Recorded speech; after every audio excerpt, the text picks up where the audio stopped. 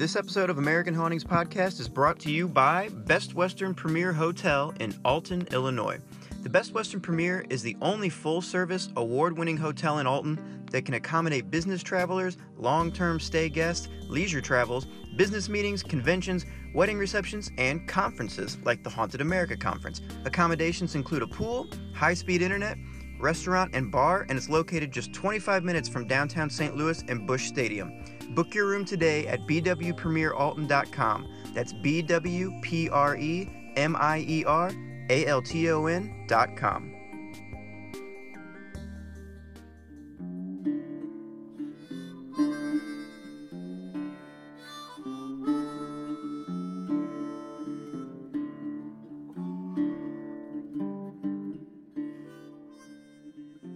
Welcome to another episode of American Hauntings, the podcast dedicated to the history, hauntings, legends, and lore of America's past. The show is hosted by Cody Beck and Troy Taylor, and today we are continuing our third season, which we call Murdered in Their Beds. If you're tuning into the podcast for the first time, we recommend going back to episode 36 and start the new season from there. It's the first part in this series and marks the beginning of the transient butcher's reign of terror in the Midwest in the early 1900s. Each episode will not only explore the killer's horrific crimes, but will explore the effect that he had on the small railroad towns of the region, especially the town of Villisca, Iowa. So for now, put the axe back in the barn, lock the doors, and get ready for the next chapter of Murdered in Their Beds.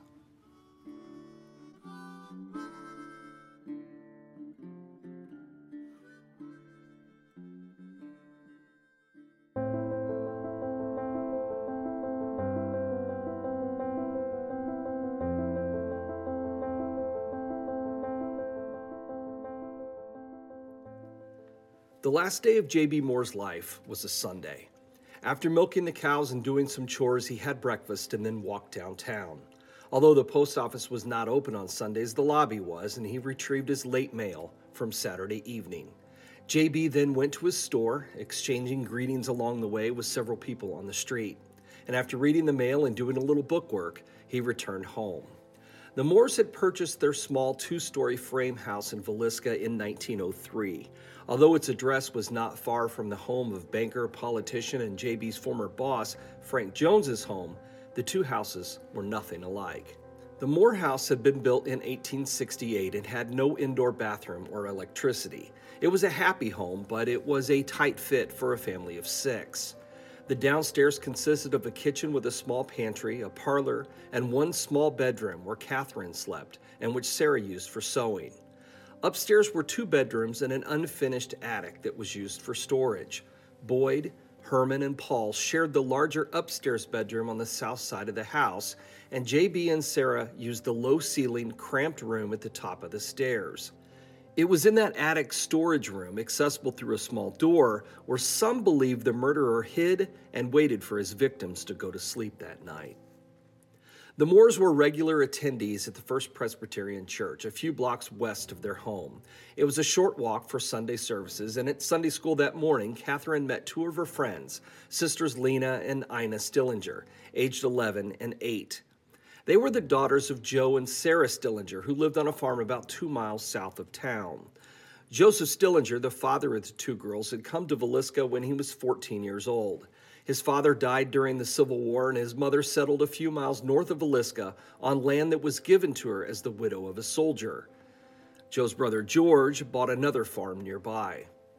When Joe married Sarah Hastings, he built a large home across the creek from his mother and brother and did so well with his farm that he eventually bought out his brother's land and incorporated it into what came to be known as Dottie Hollow Farm.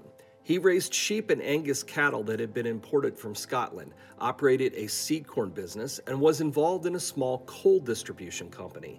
Stillinger had become an expert in horticulture, and the farm boasted several fruit and nut orchards, which had become famous all over the state. He often traveled to speak to farmers under the sponsorship of Iowa State College and appeared before the state legislature several times. But he was not exactly what you'd call a well-liked man. People respected him, but they didn't like him.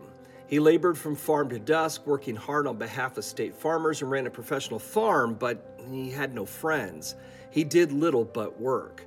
He never socialized and refused to attend church, which was met with great disapproval by the God-fearing folks in town. Being a sociable churchgoer counted for a great deal in Villisca. Joe Stillinger was neither of those things, which soon made him a suspect in the murders. On Sunday, June 9th, Joe refused to take his daughters to church and quarreled with his wife when she let them walk into town. But Ina and Lena badly wanted to be there for the Children's Day program that evening.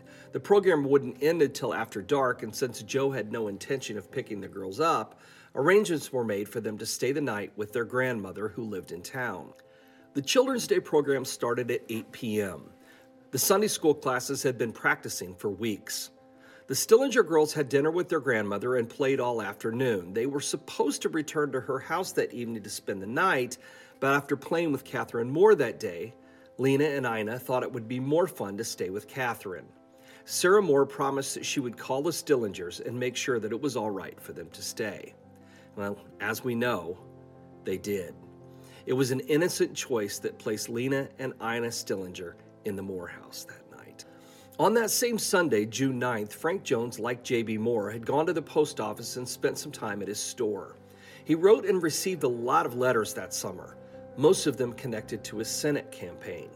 He was not well known outside of the immediate area, but he did know a number of implement dealers and bankers in places like Mills County, and he knew that he could count on them for their support. That morning, he sent several letters to ask not only for their votes, but for their assistance in arranging speaking engagements in their towns. Frank's daughter, Letha, was living with her parents that summer. She would not resume teaching until the fall, so she planned to visit with friends, help her mother with the house and garden, and catch up on her reading. Albert, Frank's son, was in his second year of marriage in 1912. His wife, Donna, was considered to be one of the area's most beautiful women. Donna had an oval face with classic features and lively brown eyes. Her fashionable hairstyle, spirited personality, and her shapely figure made her the epitome of the era's standard of young female perfection, the Gibson girl, popularized by the drawings of Charles Dana Gibson. She was pretty, but not so likable. Small-town gossip is like no other gossip in the world, and the Jones family was the frequent subject of much of it. Many in town suspected that the dark-haired beauty had married the dull and portly Albert for his family's money. Albert was not particularly ambitious or intelligent. Frank had tried his best to impart as much of his wisdom on his son as possible, but it would be kind to say that it, just didn't stick. When he was young, he announced grand plans of taking over his father's business someday, but it had become clear that he had no interest in actually doing so. Frank either worked too hard because he didn't choose to slow down, or he had to keep working hard because handing the reins of his company over to his dullard son would surely mean the end of it. Well, when Albert and Donna met, he was the son of a wealthy businessman and heir to a growing fortune. Donna was teaching school at the time, and according to rumor, the family that she'd boarded with was upset by her, quote, scandalous behavior. It was said that she and Albert often went off together for the night, something that was considered taboo for unmarried people at the time. Gossip had it that her scandalous behavior continued after her marriage, but not with her husband. On Saturday, June 8th, Albert and Donna had taken the train to Clarinda, Iowa, to spend the night with some friends. They returned on Sunday evening at about 6 p.m. Their home was the first one north of the alley behind the Moore house. While Albert was outside that evening, he ran into J.B. Moore. The two men met in the alley, and part of their conversation was overheard by three local boys. One of them was Lawrence Gridley, a 17-year-old farm boy who had just come into town and was putting his buggy into a barn owned by a relative who lived next door to Albert. The conversation would later be recalled for the authorities, and they'd find it very interesting. Around 7 p.m. that night, while J.B. was still in conversation with Albert Jones, Sarah Moore called to her husband from their yard and asked him to come home and get ready to leave for the church program. He walked to the house and before changing clothes, telephoned the Stillinger farm and asked if it was all right for the girls to spend the night with them. A sister, Blanche, answered and told J.B. that her parents were outside. Well, J.B. explained that the street lights were not working in town and Ina and Lena didn't want to walk to their grandmother's house in the dark. They were welcome to stay with the Moores, he told her. Blanche said that she was sure her parents wouldn't mind and that she would tell them where the girls were. At the Presbyterian Church, Reverend Wesley J. Ewing began the Children's Day program promptly at 8 p.m. After a prayer and a few opening remarks, the program was turned over to Sarah Moore. She introduced the Sunday school teachers, who in turn presented their classes. The children sang, they recited scriptures, and put on short skits based on Bible stories. The rehearsals had all paid off. The children had a wonderful time. Seated in the back of the church was a minister that few of the congregation knew. His name was Reverend Len George Jacklin Kelly, and he had traveled from his home in Macedonia, Iowa, on Saturday to preach at 2 country churches in the area. He had then been brought to Villisca, where he watched the program and planned to spend the night with Reverend Ewing and his wife Nora before returning home by train early Monday morning. Across the street in the Methodist church, Frank Jones was seated in the back row, which was unusual for him. Normally, the Jones family sat up front. Jones had brought a raincoat with him to church. The humid air had turned the sky dark, and rain threatened. Maud and Letha Jones had left for church a few minutes before Frank had. Their evening stroll took them past the home of Albert and Donna. Like many others in town on that warm night, Albert and Donna were sitting on the front porch. So Maud and Letha stopped for a moment to visit. Lita asked if they were coming to church. They were not. Both said they were tired from the long weekend and planned to go to bed early. It was not what you'd call a typical Sunday evening service at the Methodist Church. An outdoor traveling revival meeting run by a boisterous sect known as the Holy Rollers was being held in town that week. Because of the threat of rain, the Methodists had offered them the use of their building. There was a good crowd on hand, including the Holy Rollers. Methodists who usually came to church on Sunday evening, and probably a few who just showed up out of curiosity. The Holy Rollers were a Pentecostal-type group who went into religious frenzies in which they spoke in tongues, jumped up and down, and rolled around in the aisles. No one probably expected anything so outlandish to happen, but, they hated to miss it if it did. As it turned out, the service was quite orderly. The only odd incident to occur, and it was barely noticed, came near the end of the evening when Frank Jones got up and walked out without saying a word to anyone. The Children's Day program ended at 9 p.m., and it was nearly 10 before the Moores and their 2 overnight guests got home. J.B., Sarah, their children, and the 2 Stillinger girls noisily and happily entered the house and closed the door behind them. They didn't bother to lock it. Who locked their doors in such a quiet, peaceful little town? The Ewings and Reverend Kelly left the church and walked across the street to the parsonage. They sat down in the parlor and visited for a few minutes before getting ready for bed. Ewing was bothered by nasal infections. In fact, he later died from surgery complications to remove a nasal polyp. And his wife Nora suffered from asthma. On some nights, the only relief they found was to sleep outside in a tent. Reverend Kelly would sleep upstairs in the guest room, and the Ewings went out to their tent in the backyard. As we know, though, late that night, the peacefulness of the town was shattered, leaving behind 8 bloody corpses in a little house along one of Villisca's tree-lined streets. Streets that were darker than normal. Thanks to a squabble between the town council and the company providing electricity to the community, the electric power had been shut down on June 9th. Even though the street lights in town were dim and only located in the downtown area, even that small amount of light they offered was absent. The streets that night were darker than sin, but electricity was quickly restored when the bodies at the Moore house were discovered the next day. However, the crime and the absence of street lighting led to at least one newspaper reporter to refer to June 9th as, quote, the darkest night in Villisca's history. And it was, certainly in more ways than one.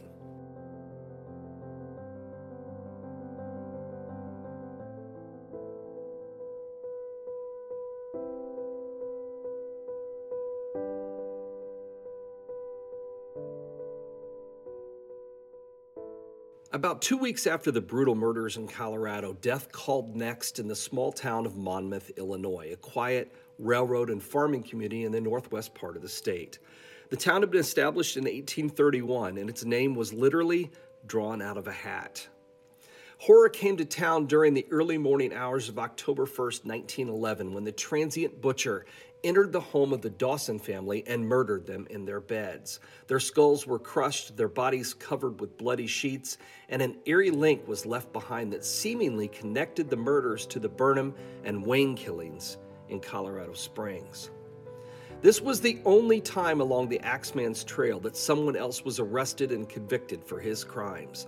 The arrest turned out to be a miscarriage of justice, but the Dawsons were just as dead as the Axeman's other victims.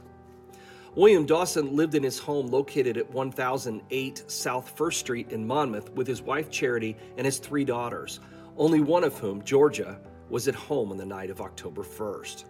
Their small 5-room cottage was located in what was then known as the Colored District of town, a section of rundown older homes near the railroad tracks that were owned predominantly by African Americans. The Dawsons didn't have much money. William was a former horse thief who had spent time in the penitentiary. He changed his ways after prison, though, and had become the trusted custodian at the First United Presbyterian Church, still located next door to the house today. He was well liked in town and by parishioners at the church, and after his death would be described as honest and hardworking. So when he didn't show up to unlock the church on Sunday morning, Reverend J.C. Green knew something must be wrong. William had always been reliable.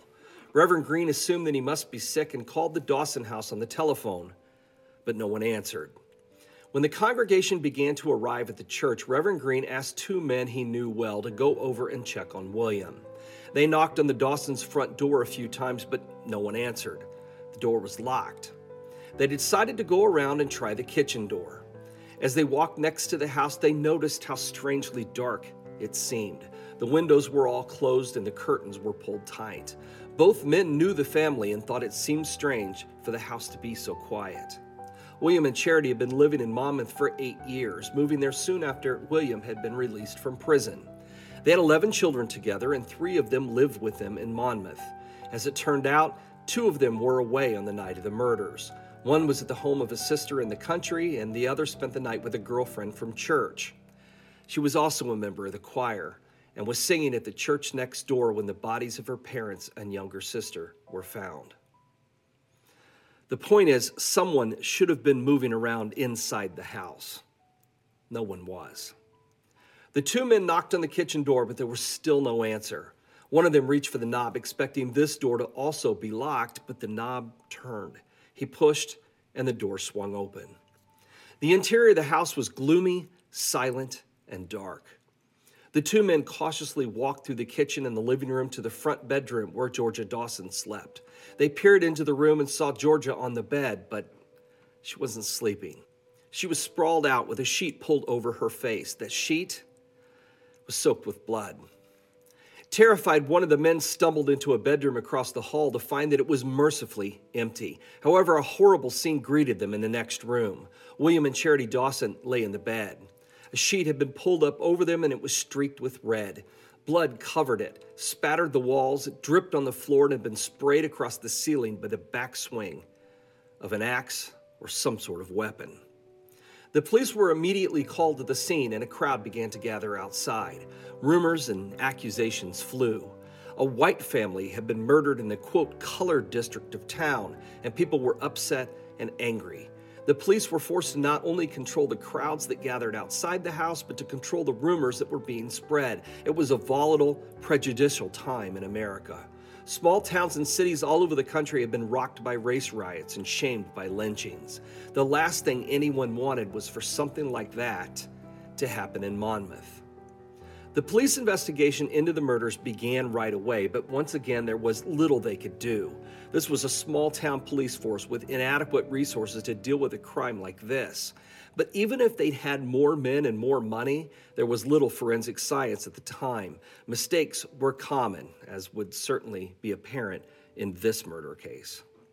Searches were conducted of the house and the surrounding neighborhood. The Dawson house was located just a few blocks from the railroad tracks. The skulls of all 3 family members had been crushed with a wide, flat, blunt object, like the flat side of an axe. Georgia's body was found in her bedroom. The bodies of her parents were found in the room next to it. There was an empty bedroom across the hall from Georgia's room where her 2 sisters usually slept.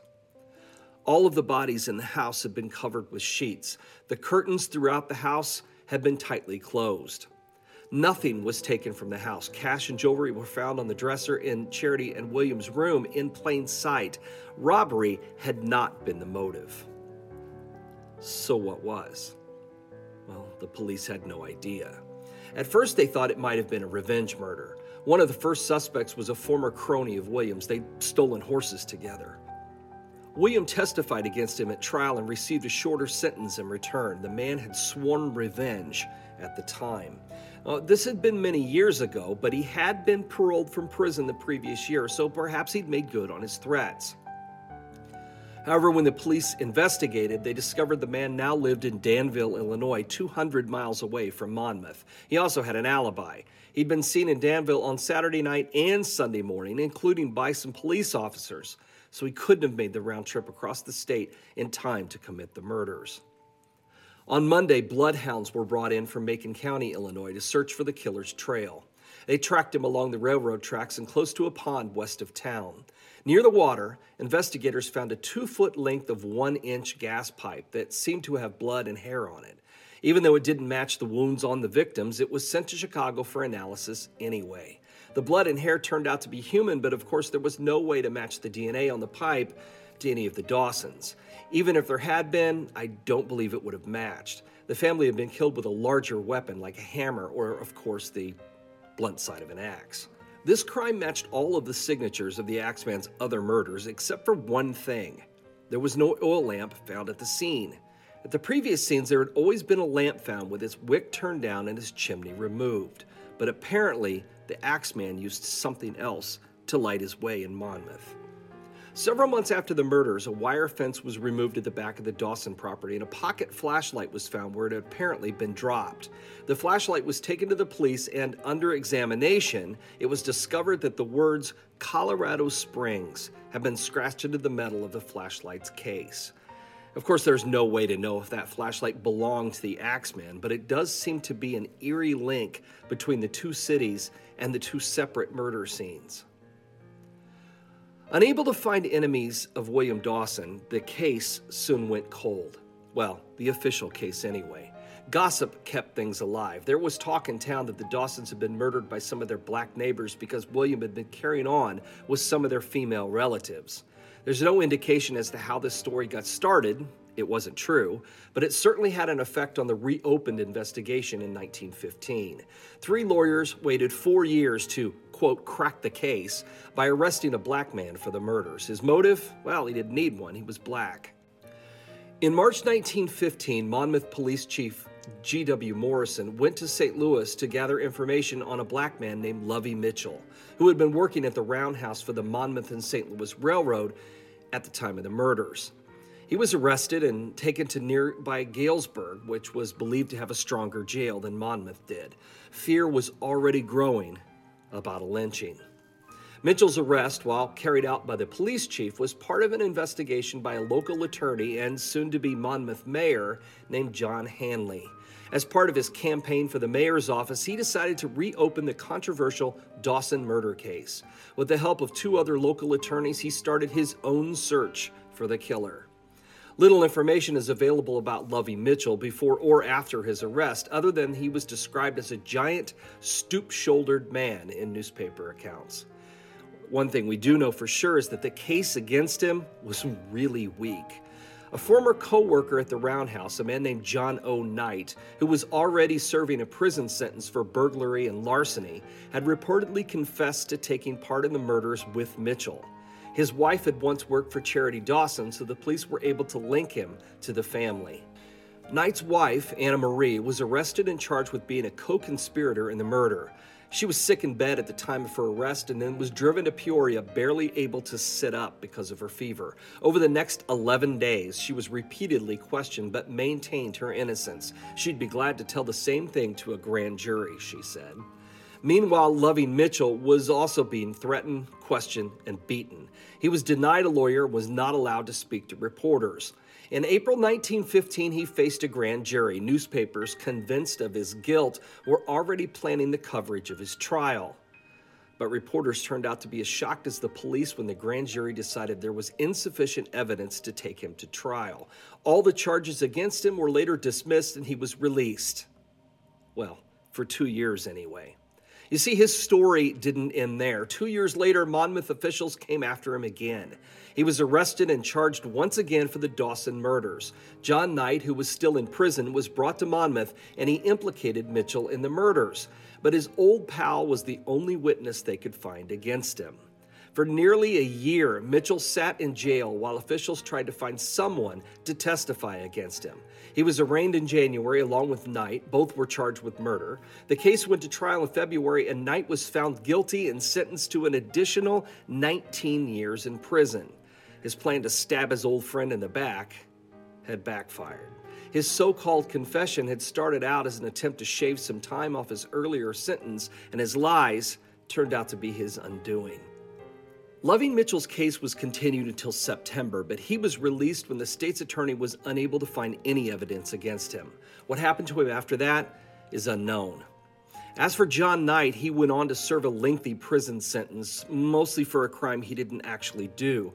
There was no real evidence against him other than that he had a criminal record, lived in the same neighborhood as the Dawson family, and, well, that he was black. He was eventually released from prison for health reasons in October 1931. He died less than 6 months later from asthma and a severe lung ailment. This wasn't a good guy, but he didn't deserve to end up with what became a death sentence for a burglary charge. The Axeman had gotten away again, and now he was on his way to Kansas. In our next episode, we'll return to the town of Villisca and go inside the Moore house on the morning after the murders. Be prepared to experience what the people of Villisca discovered on that horrible day. We'll apologize in advance. You may not sleep well on the night you listen to that one.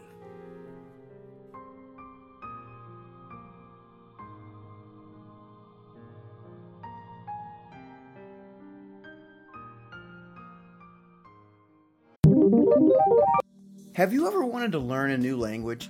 And I don't mean like spells or incantations to trap spirits, you weirdos. I mean like a new language that could help you start communicating with more people on this plane today.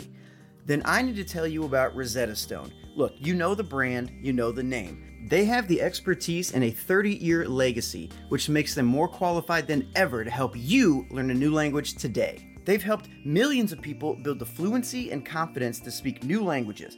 Now, this is the part where Troy would tell me that I made some kind of grammatical error, but he's not here right now, so I don't know, it's like speaking tongues. Rosetta Stone focuses on speaking practice for real-life scenarios to get you ready for real conversations with real people. Or maybe you can even learn how to use some different types of Ouija boards. I don't know.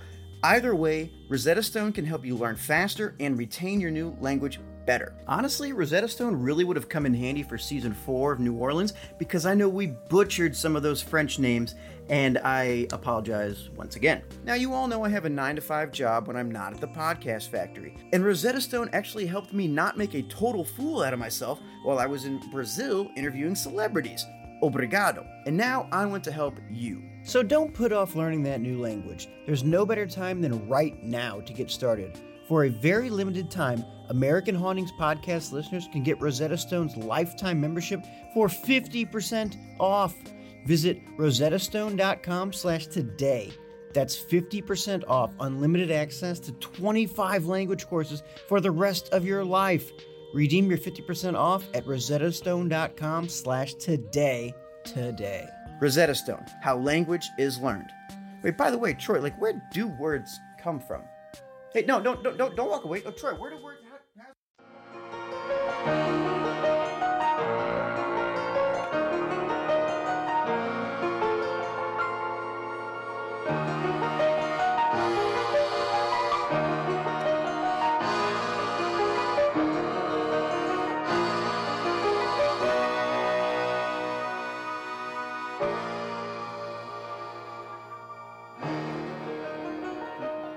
Never stopped us before.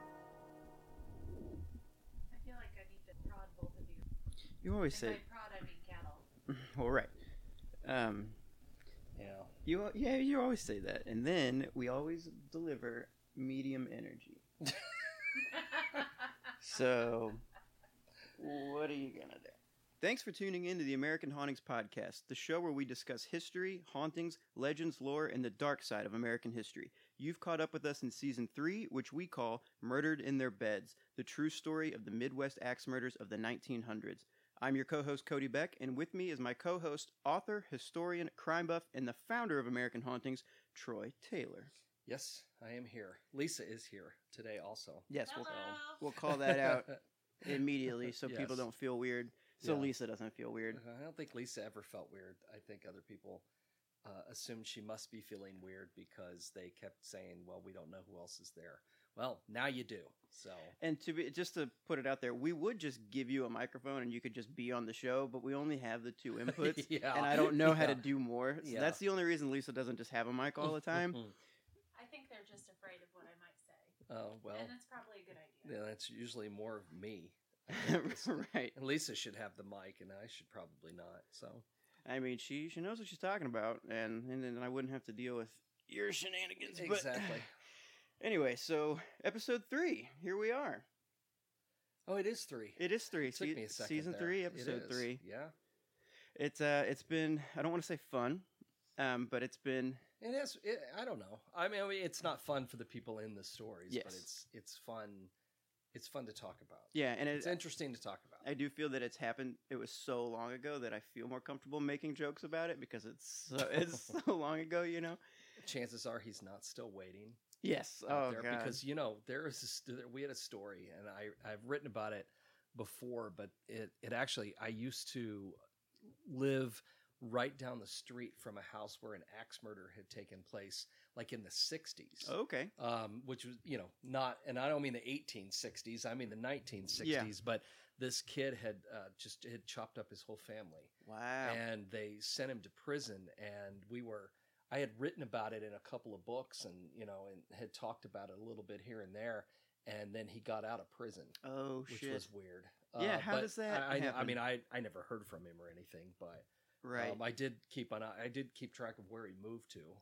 It was right down the street from my house, but Jeez, is this? I mean, a- not where he moved to, but where the murders had taken Yeah. place. Is this so. a Fear the Reaper story, or where would you find this? No, one? it was I believe it's in Haunted Decatur, I think. The Oh, okay. last edition of that book, because it was just down the street from where I lived there. Damn. I mean, yeah, you Yeah. think you're safe writing about these murderers because what Well, are the right, odds they're going right. to get Yeah, out of most jail? of the stuff I write about is older, but that's more not so much that I'm worried about them getting out of jail. Yeah. It's more of a case I'm concerned about.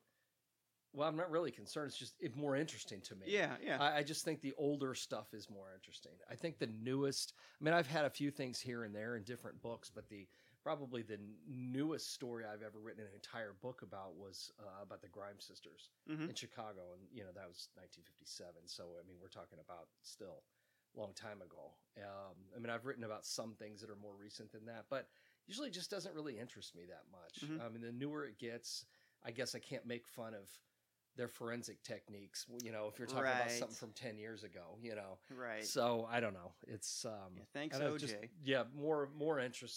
more interesting to me when it's older.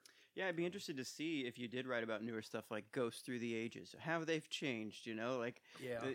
they're always Well, and I get that too. People will ask, "Oh, how come the ghosts are always from the 1800s? Why aren't they from the 90s? Yeah. Or something?" But they are. I mean, there are those stories. I just don't really write about them that Mhm. much. It's just not really in my wheelhouse. I Yeah. guess. I mean, there are people who do write about that stuff. Catherine Ramsland, Mark Nesbitt, who wrote the Ghosts of Gettysburg book, he and Catherine have done some books about more recent stuff connected to murders and stuff. So, I mean, there are new ghost stories being generated every day. Mhm. I mean, when you think about people who've had visitations from family members and stuff, you're not talking about something that happened 80 years ago. You're talking about something that happened, last week. yeah. So there are still plenty of stories. I just don't happen to write about them. Yeah, I mean, it's true though. I don't hear about too many modern, quote unquote modern ghosts and things. It's just always the stories that are a lot older. I guess there's just more time and more there's people more talk about history it. and, and- more generations of people who've experienced them, rather Right. than some of the new stuff. You're talking about maybe one person Mhm. it happened to, or two, and so it's harder to, I guess, verify those stories. Mhm. I guess I don't know how we got onto this. But It's hey, this is we do a podcast so we can go on tangents and I have a guess, platform. yeah, I But can you guess. imagine when we get to millennial ghosts? Oh, it's yeah, gonna be right. See, the worst. That would be the worst. Ah. They ruin everything. God, so hipster ghosts. Okay.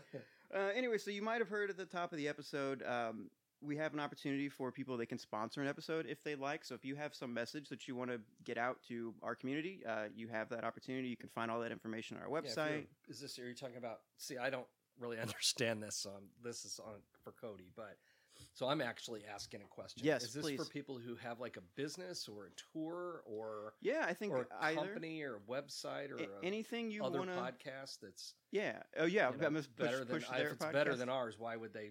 Oh want no, one on ours? those So- emails. Oh, sorry, I went to the spam filter. Yeah. I didn't see it. No, I think it's for any business or group, anything that you have that you want to, you think our audience would be interested in. Of course, I'm going to filter these, and if I don't like your idea or I'm against, I'm going to be like, no, sorry, we don't do hate groups here. But no. Well, yeah, that's Yeah, if reasonable. you think that our audience would be interested in your company, business idea, whatever, let us know. We can talk about that. We also redid all the Patreon stuff, and we set up tiers as low as $1.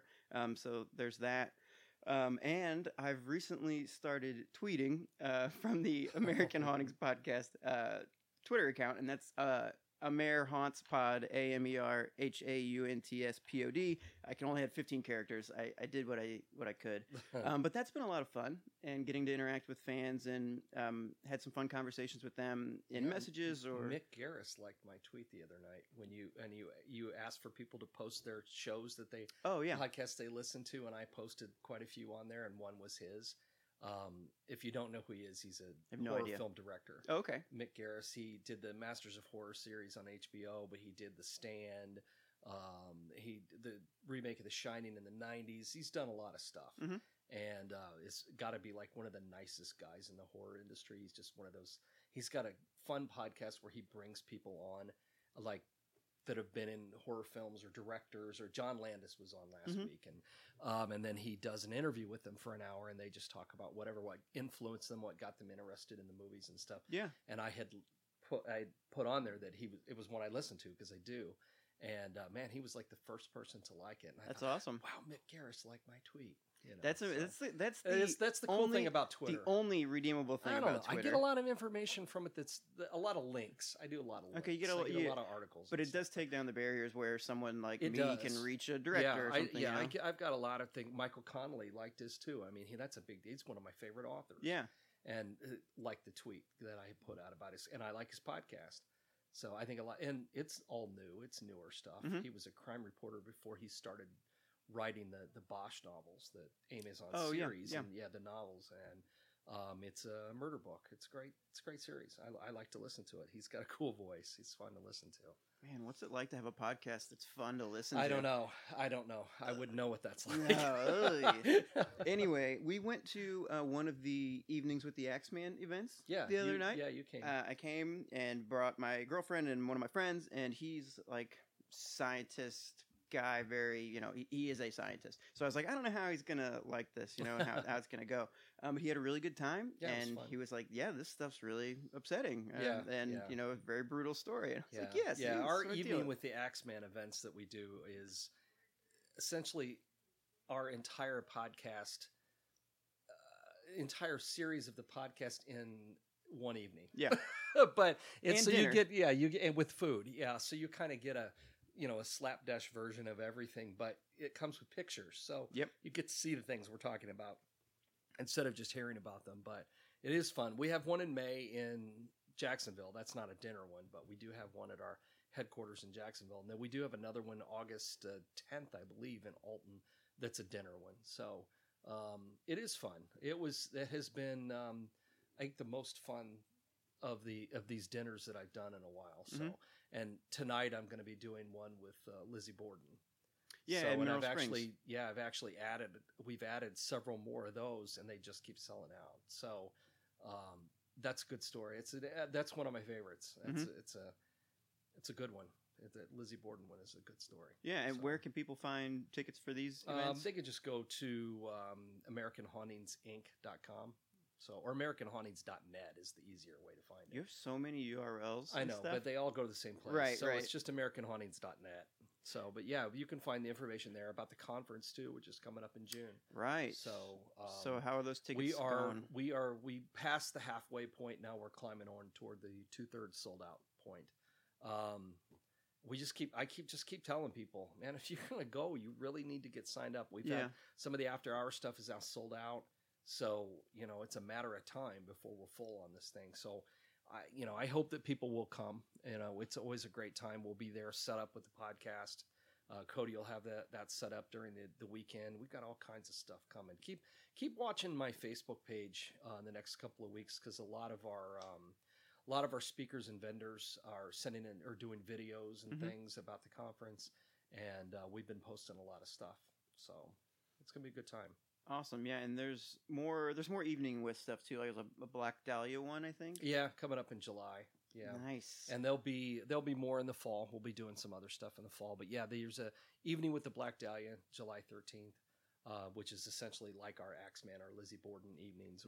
We'll talk about the crime and the suspects and the mystery and everything involved with it. So those are a lot of fun. I really have started enjoying doing those this year. So. Okay, before we get started, we have a 10-second ad. Go. 10 seconds, here we go. New Patreon rewards, patreon.com/American Hauntings. New spooky shirts, AmericanHauntingsClothing.com. Sponsor an episode, AmericanHauntingsPodcast.com/sponsor. Now back to the show. Great. So before we get started, I have a very hard-hitting question I have to ask because I need to understand. When does Axe have an E in it, and when does it not? I don't know. I don't use the E. I think it's interchangeable. I don't use the E. I couldn't figure it out. And I see it's spelled different ways. And I've seen newspaper articles that it's spelled both ways in the article. So there may be some criteria, but I don't know what it is. Yeah. I just don't ever use the E. I don't know. I'm probably wrong. There's a very good chance that I'm wrong. But if there are any English teachers listening or whatever, it's tweet at us, let me know, because I just couldn't figure it out. And every time I type it out, I go back and I erase it, and then I see the little squiggly lines sometime underneath it, and I get self-conscious. You know the difference. I know the difference between an axe and a hatchet, but I don't know what the difference between that. Yeah. I don't know the difference between an axe with an X and an axe with an XE. I don't know. Lisa can help. We might have a teacher weighing in. Yeah, I'm not sure. Somebody can still tweet at us and find out if I'm right or wrong, but I think that it's spelled AX as an American spelling, and the British spelling or the old-time spelling is AXE. That makes sense. So both of them are correct. If I were editing an article, though, that had both of them in there, that would have been a mistake. You got to pick one. Yeah, pick one and go with it, but I think that's where that came from. It's like putting that extra U in words. Color and favorite and all that kind of stuff. So. Everybody else's stuff's weird. English makes 100% sense. Oh, I know. All the time. Yeah, exactly. All right, so let's dive into this. Okay. We're going to start out in Villisca. Yes. So the Moores lived close to Frank Jones. The home had no indoor bathroom or electricity, which was common. What's I guess, pretty common at that time. I mean, it was we've reached an era where, there are telephones. Most people had a telephone. Not everyone had telephones. A lot of people, most people probably had electric light by then, but it was still a luxury. Indoor plumbing was still a luxury for a lot of people. I mean, these are houses that had been there, so this stuff would have to all be retrofitted. And a lot of times when people put in electricity in those old houses, they just run the lines in and just leave them hanging. Yeah. Because you didn't really have a concept of how dangerous that stuff was at the time, I don't think, But the Moores did not have electricity, and they had water in the house. They did not have a bathroom. There was a well pump in the kitchen. But that was it. So got it. They had an outhouse out back, which is still there. So I'm wondering, why did Catherine, the daughter, get the downstairs room all to herself? It seems like everybody else is crammed in together. It was also her mom's sewing room, so it wasn't like it was a big. And trust me, it's not a big luxurious bedroom. It's tiny. It's right, because you've been there multiple times, right? It's a small house. Yeah, it's a small house. Gotcha. And then, okay, so that solves that. Catherine, I meant no disrespect.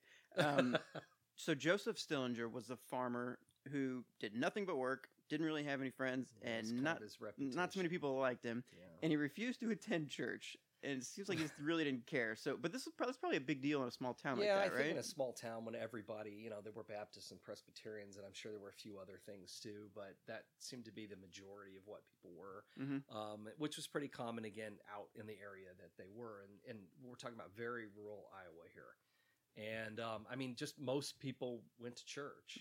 Most people, if you didn't, you were, some loungeabout, kind of, it just wasn't, and you stood out. Again, the other thing you have to remember is a lot of this that I put in about Joe Stillinger and about his personality and things, I did that for a reason, because these things will come back in future episodes. Right. These are, it seems like I put a lot of emphasis on the fact that he was unlikable. And I think he probably was, but I needed to make a point, and I needed people to remember that later, because right. We'll talk about that in the next come episode, back I later. believe. They'll come back more later. Yeah. Right. So, and definitely a lot more later on. Yeah. So the Stillingers and the Moores and the people really, factions came about in the town, as things progressed. Right. Throughout the summer and the next few summers. So they're like the Hatfields and the McCoys kind of thing? Yeah, not quite that bad, but it was pretty bad. Yeah. So okay. So his daughters are supposed to stay the night with their grandmother, but instead they decided to stay with the Moores. And I'm sure this decision just ruined his life and Sarah's life. I think it probably everybody's grandma too. I'm sure she felt like she should have insisted, or right. And really the parents never really gave permission. It was the sister, it was Blanche, that answered the phone, and and said, "Oh, I'm sure Mom and Dad won't care," and they wouldn't have under any circumstances. They only cared. They regretted the decision in hindsight, obviously. Right. So. Yeah. Well, what can you do? But I was just thinking about that when I was reading. It's like, damn, that's got to be tough.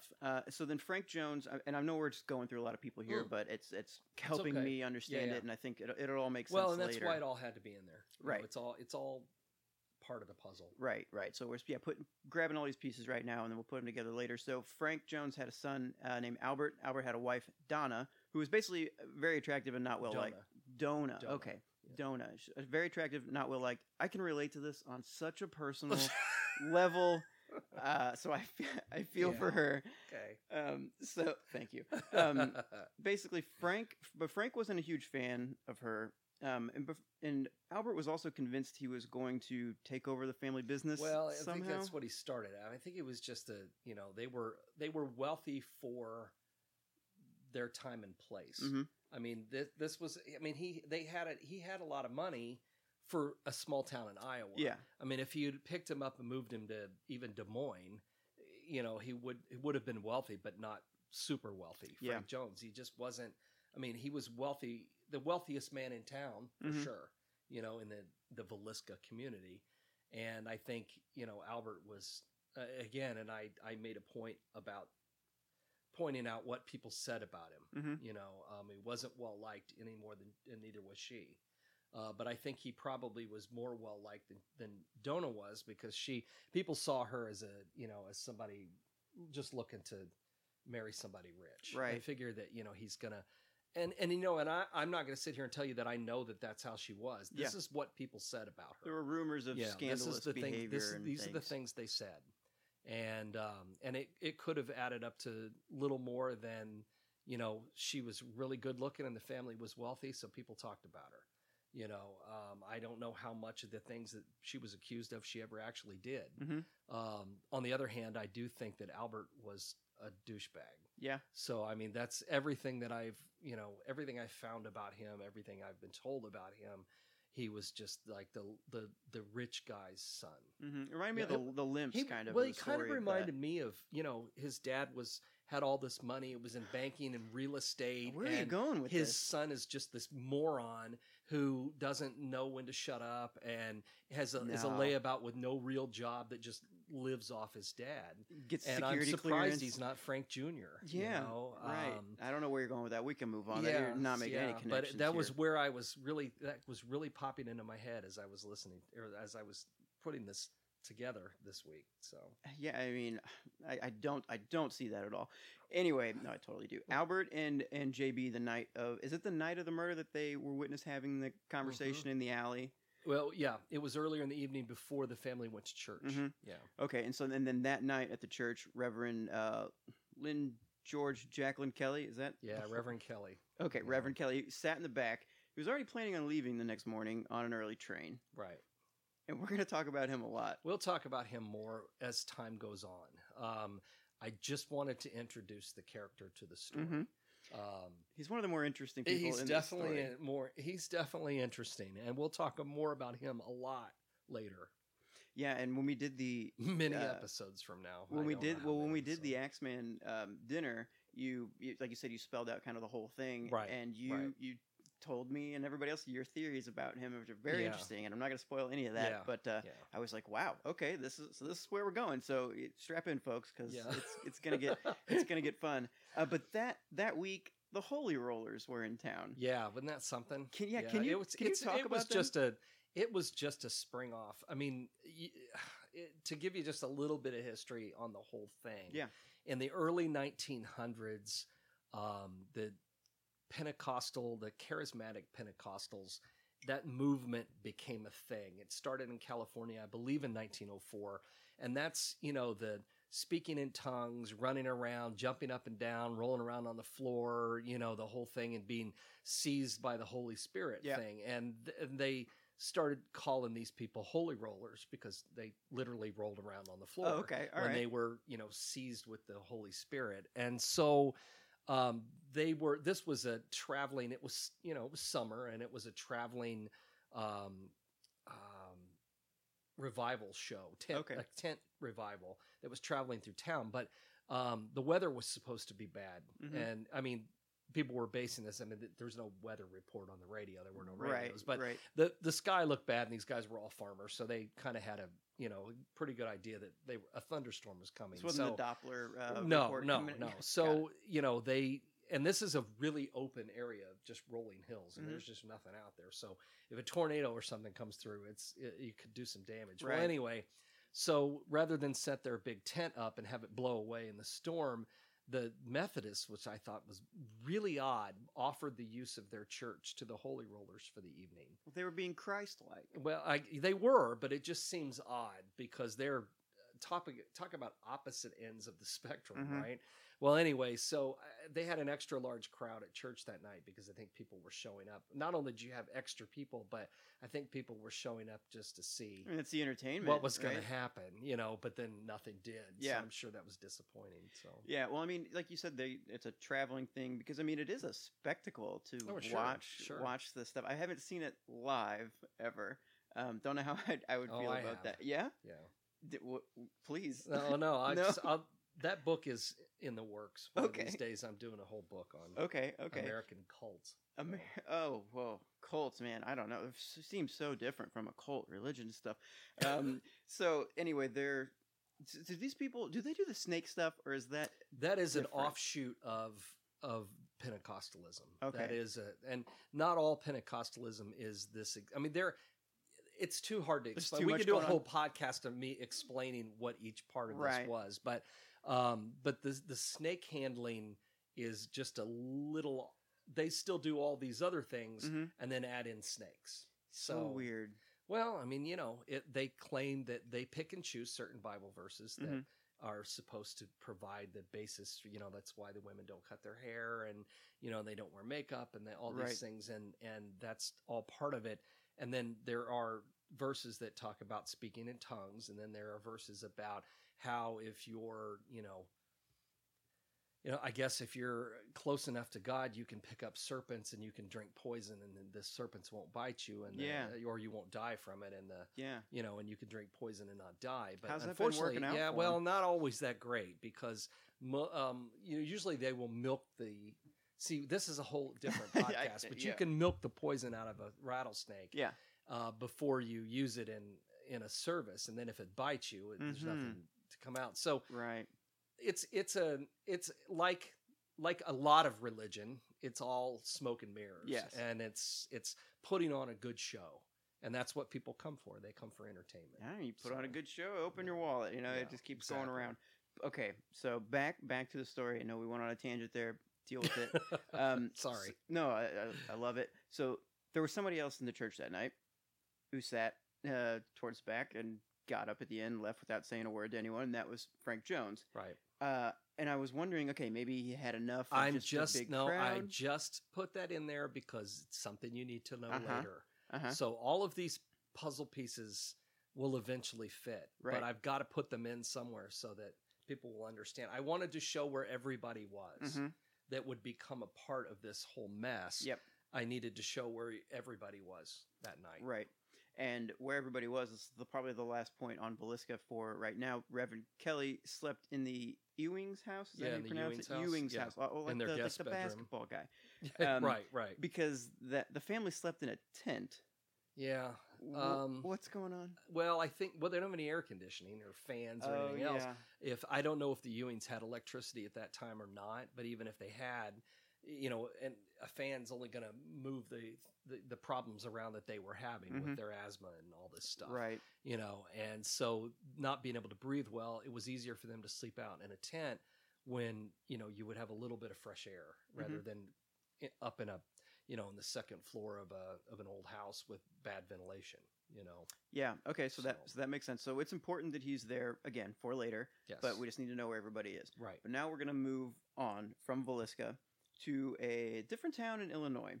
Now, for people that just a little inside baseball here, but I often don't get to hear the recordings of the podcast before. Oh, Like, right. It's Monmouth. Monmouth. I knew okay. that's where you were going. And I should just ask these things and clarify before, but I just want people to know. And you, to be fair, you did send me all these recordings before we've done this, but I haven't had time I to know. go through it. You read them and then, Yeah, no, I it's- understand. There's a lot going on because I realize that when I edit your episodes and your monologues and stuff, I'm not actually absorbing Right, any you're of just that. trying to, Yeah, no, I'm just I get it. listening to the interesting swears that you make up when you mess up. So anyway, so this is Monmouth, Yes. right? Okay, it's a railroad town in the northwest area of the state. It's near Galesburg. If you know, you're not from the area. Not help me out. Yeah, northwest, not far north. We're not talking about Rockford here. We're talking about further south than that. Okay. Closer to the Quad Cities. Okay. That area right there. Not, northwest, I think Galena is northwest. Mm-hmm. This is northwest central Illinois. How's that? Northwest central Illinois. Yeah, in the middle of the state, but to the northwest part of it. Okay. Is it So- by Quincy? No, it's further north. I mean, it's Galesburg is up there. I know I said that already. Yeah, there's just. I mean, when you're on your way to like Davenport and Rock Island and all that stuff. It's that general direction. Okay. So, So, I mean, as someone who's driven to Iowa a bunch, I'm Yeah. guessing that's why you would know these things. I'll put the GPS coordinates in the show notes if anybody's really interested. well, you could find it on a map. It's not a very big town though. but- Yeah, and apparently the name was literally drawn out of a hat. yeah, and that wasn't actually the name that was drawn out of the hat. Something weirder was. What was it? You don't I remember? got it somewhere, but it that was getting too off track. Okay.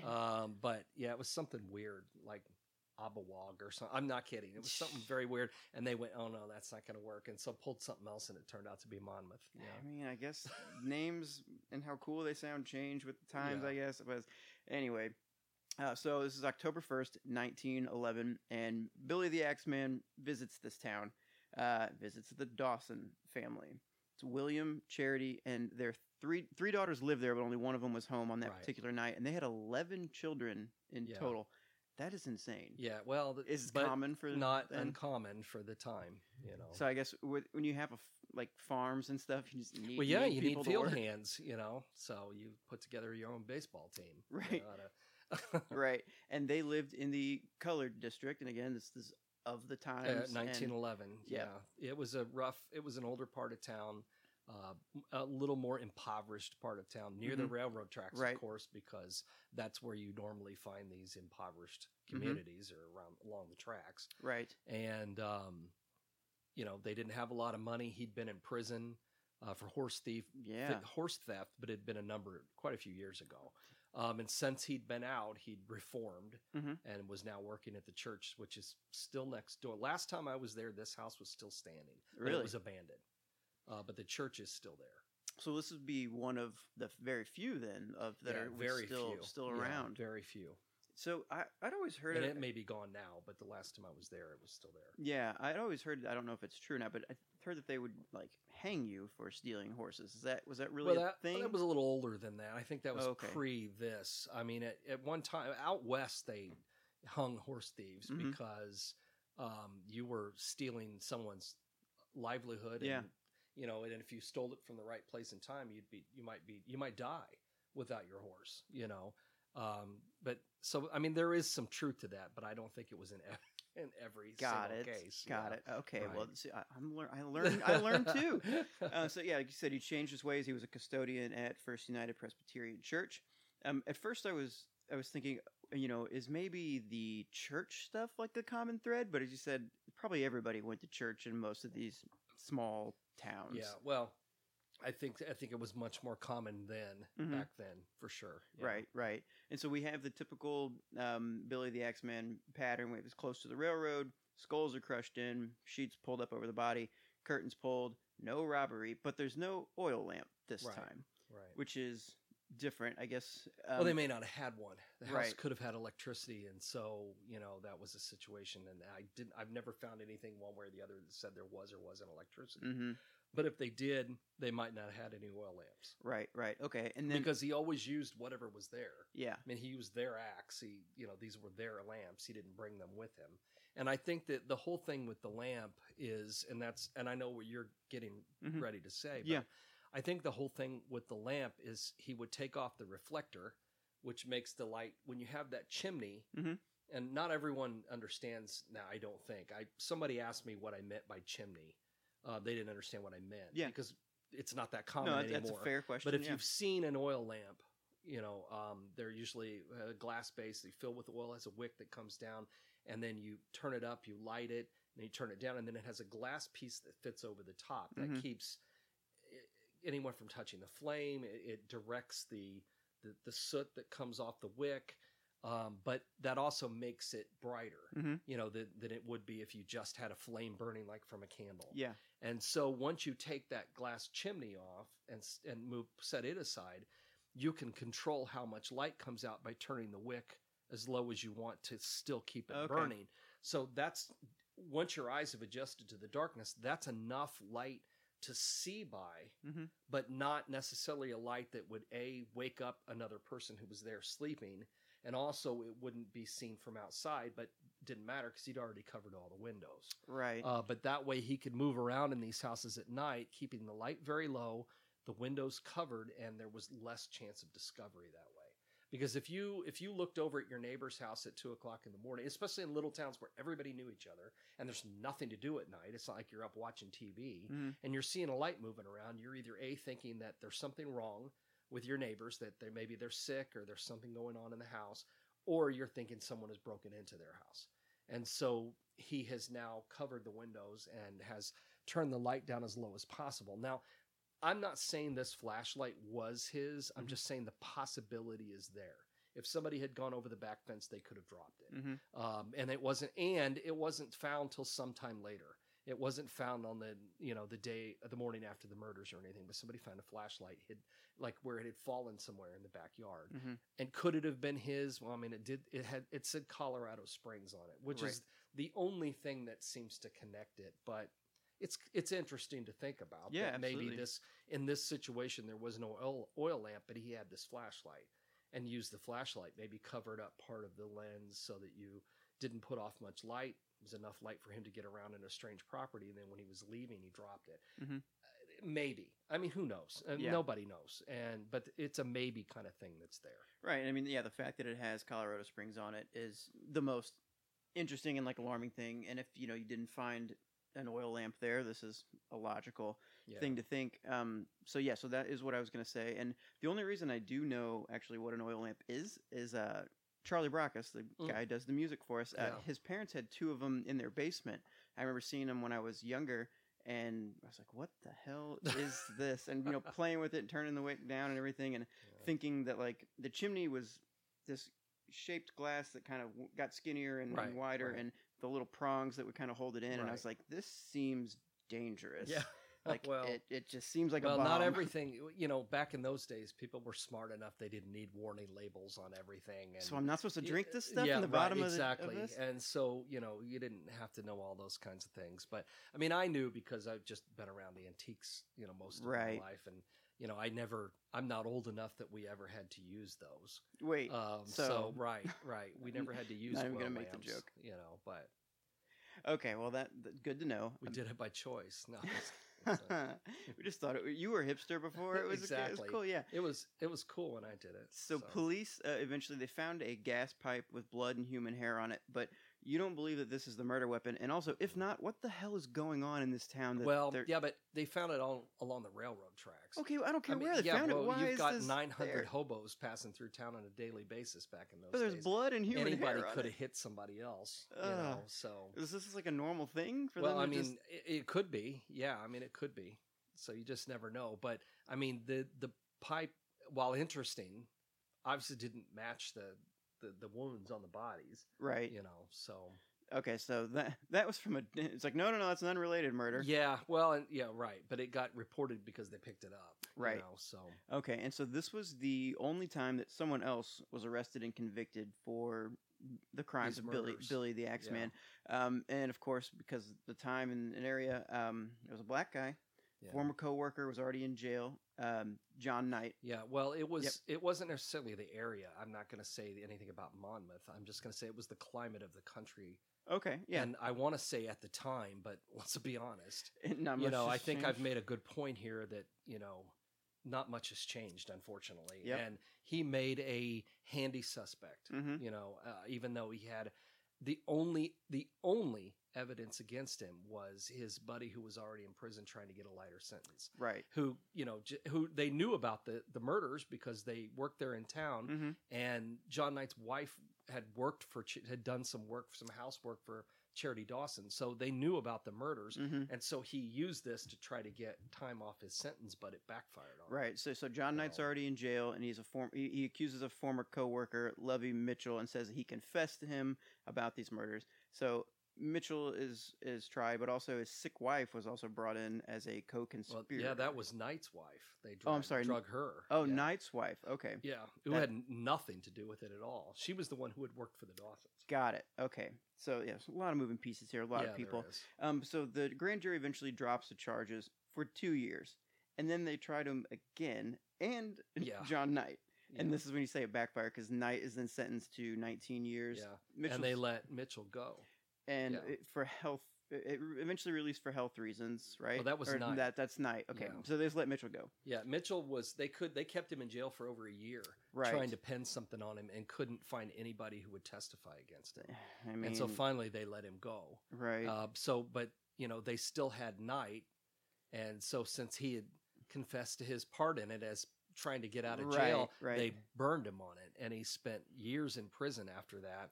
But then he was him, released, for health reasons, and just died soon after. So got it. Okay, so that's just very unfortunate, all over the place. And honestly, the Axeman had already made his way to Kansas, right? Long gone. Yeah. Well, we don't know what. By this time, who knows what had happened to him? This was years later when these guys finally went to trial. But he was long gone, and lives were just ruined because of that, and because of John Knight, honestly. Yeah. So lots of moving parts, lots of complicated things going on, and still no one's really being held accountable for these crimes. And that's where we're going to pick up. Yep. In 2 weeks. It's now time for our Ghostwriters segment. If you have a question about the world of the macabre, email us at AmericanHauntingspodcast@gmail.com. Our first email comes to us from Cheryl. And I'm only putting this in here because Cheryl said she loves the announcements at the end and the whole outro. Thank you, Cheryl. Really appreciate it. No one does. Glad that she's on my side. Next email, Corey wrote in. He said he loves the podcast, and he shared his top 10 horror movies with us. And thank you, Corey. I'm not going to go through all of them, but he had some interesting things on there. There was John Carpenter's The Thing.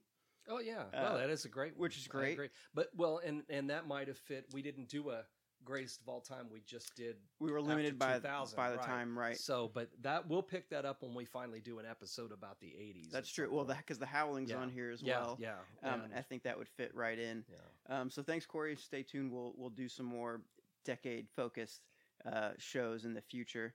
And then Michelle emailed in and said she was supposed to be a dead of winter and had crazy stories to share with us, including a double murder. I met so many people and heard so many stories. I don't know if we got to meet you. So let me know if we did, if we didn't, if you still want to tell me the story. Because I appreciate any crazy story that anybody wants to share with us. Okay, well, I guess we should wrap this up. And with that, I want to say again to everybody, thanks for listening. Thanks for interacting with the podcast, because we have found that more and more of you are leaving reviews, and more of you we're hearing from, whether it be, via email or Instagram or Twitter or whatever. We are hearing from a lot more of you, and we always really appreciate it. Again, the guy with the glowing review with the 1 star, brother, please fix that. Other than that, thank you everybody for leaving us the reviews on iTunes and everywhere else. So thanks, and turn it over to Cody. All right. For the waste of time. Anyway, this episode of American Hauntings Podcast was written by Troy Taylor, and it was produced and edited by me, Cody Beck. In each episode, we try to combine history, folklore, legend, imagination, and the truth to reveal more about America's most haunted places, strange tales, and unexplained events. American Hauntings is a bi-weekly podcast. You know that, right? You can check out our new episodes on your morning commute every other Tuesday to hear our latest episode and take a brand new look at history and hauntings. If we can get Cody to put it up on time. You can learn more about our podcast and find new episodes on iTunes, Stitcher, Castbox, Spotify, or your other favorite podcast apps. Is that a thing? Hey, I did some research. Just let me go all with this. Right, By searching for American Hauntings, or you can go to AmericanHauntingsPodcast.com. Listen on Castbox. Yeah, me too. I don't know what that is. Where we also have links to some of Troy's books and information about upcoming tours, events, and haunted happenings. Remember, if you love this show, American Hauntings is more than just this podcast. It's books, tours, events, ghost hunts, and the Haunted America Conference, all of which you can find at our website at AmericanHauntings.net. And if you're one of the people who wish we had a new show every week, well, you can have that. You have the chance. Oh, sorry, that was my head hitting the microphone. You have the chance to support the podcast by checking out our Patreon page. As a supporter, you can get bonus episodes of the show, t-shirts, great stuff in the mail, and more. We're extremely excited about producing more shows with better equipment, and with your help, we can dedicate more time and resources to making that happen. Take a minute and check it out. We think you'll like what you find at patreon.com/AmericanHauntings. You can also find your hosts on Twitter, Instagram, and Facebook. And if you have comments, suggestions, reviews, or jokes, be sure to pass them along. I had a joke. I forgot. You're tell it to you. No, really, I did. I forgot. Do you want to? I forgot. This is legit the last sentence of the show. I gotta look it up real quick because it's very funny, and I will credit. I'll just riff for. I'm gonna credit. I'm talking. I'm gonna. Is it weird when is it rude when someone's talking really when you're funny. trying to talk? That's such a weird. Now I can't. God. Well, now I can't find it. Oh, is it hard for you to think Caitlin right now? sent it to me. Oh, the and now pressure's I can't on? find it. Oh wait, here we go. It's really funny. It says, it's a dad joke. Yep. But it said, as I get older and remember all the people I've lost along the way, I think to myself, maybe a career as a tour guide was not the right choice. I thought that was hilarious. Until next time, goodbye, so long, and see you later. I thought that was so funny. She sent me that. Quit your day job.